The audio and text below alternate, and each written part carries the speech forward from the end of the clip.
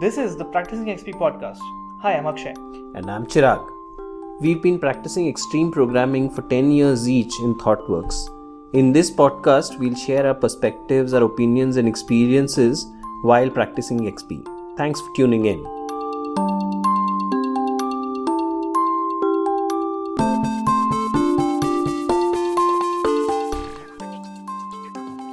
Hello and welcome to another episode of Practising XP.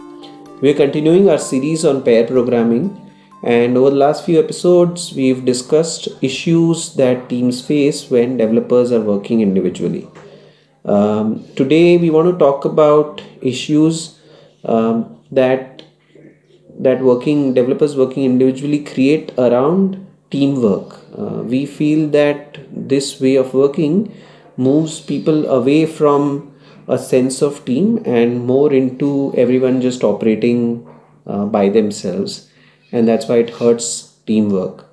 So we'll start off that conversation, but just as a reminder, I want to remind you that in the last few episodes we've talked about how developers working individually hurts productivity in the team, affects quality negatively, and affects people's chances of learning and sharing knowledge with each other.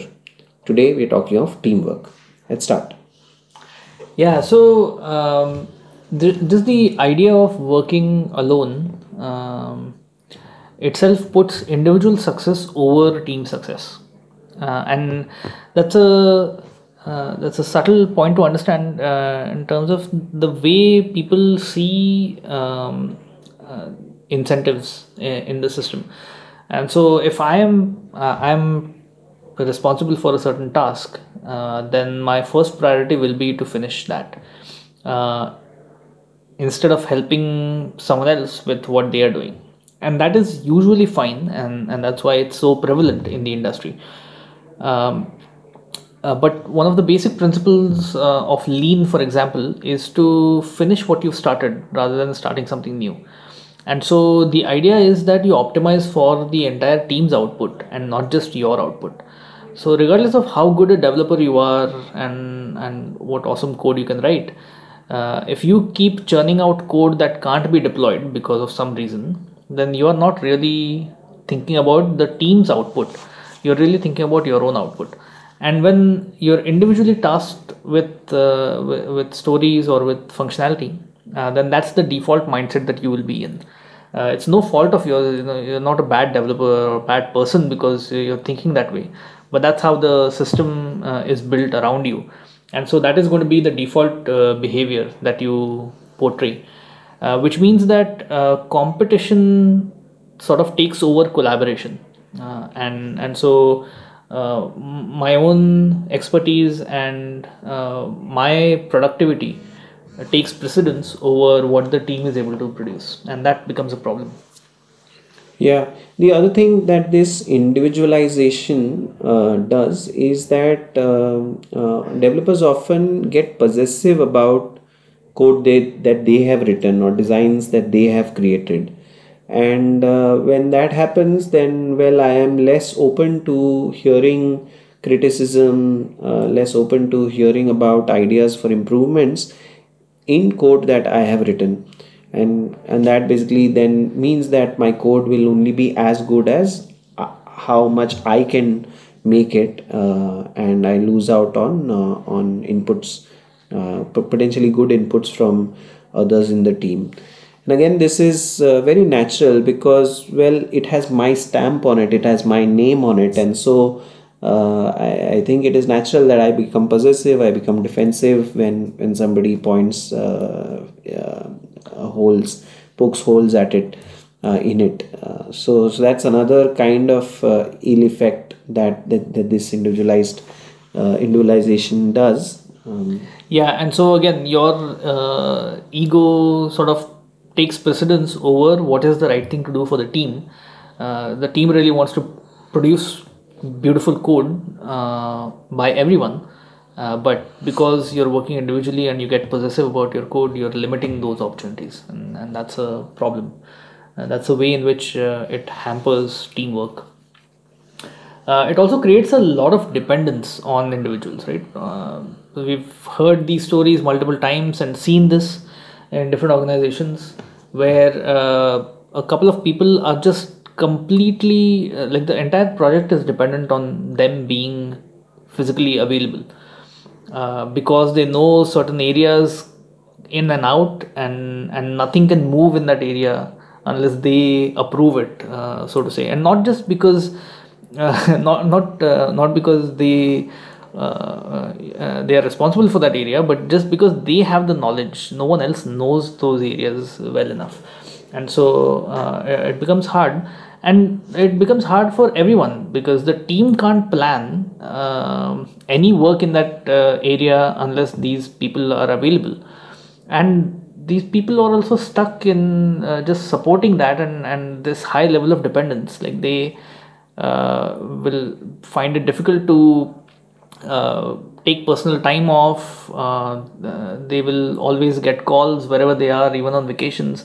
And you can see that, you can look at it as a as a way of thinking that you're important, but it actually is going to take a toll, and is a problem overall for the team's productivity, and the team being able to do the right things for the business or for the client. Yeah, and the other effect of this, dependency on individuals in certain areas is that it creates the other problem it creates is that it means that they just understand that area and everyone understands their area well. Very few people understand the big picture. So, like the leads in the team, might pay attention to that in a structured way and keep doing enough to understand the big picture. But apart from them, most of the people in the team are not really clear about the big picture, and that then limits their ability to contribute meaningfully to the big picture, or to even ensure that in the pieces that they are doing, they are seeing all the connections and making all the connections that they need to make to be able to build their piece to the best quality. So it has that kind of effect as well, where the team's not really coming together and you're leaving it up to people to just use their intelligence to do the good and best enough work that they can individually. Yeah, absolutely. I've also seen people are able to hold their organizations or their teams at ransom because of building such deep knowledge in particular areas. And so again, from the point of view of a team, this is not an ideal place to be in. I'm sure that you've seen some of these problems as well. The team is also not able to leverage the full potential of everyone. Like we said in the last episode, people end up working in similar areas for months together, which means, and the idea behind this, the good idea behind this is that they will build expertise and become productive, but actually they end up becoming bottlenecks. And at the same time, even if you spot potential in someone, it's very difficult to take them out of their current context and have them do something different, because, well, they don't have any knowledge in that space, and so it is going to take a long time for them to get up to speed and to be able to be productive in a different area of the application than what they're used to. So those are the key points that we could think of from our experience in how developers working individually, how it creates productivity challenges, how it creates quality challenges, how it creates challenges with respect to learning and knowledge sharing, and finally in this episode we've talked about how it creates teamwork related challenges. Over the next few episodes, what we hope to do is describe what is pair programming to you, and then convince you that that pair programming, if done well, can actually solve all of these problems and can raise productivity, can improve quality, and so on. So from multiple dimensions, how pair programming helps the team and helps us build the right product. Cool then, thanks for tuning in. Do let us know what your thoughts are on this subject, and please share feedback with us on how you like these podcasts and what else you would like us to cover in this. Bye bye. See you next time. Bye.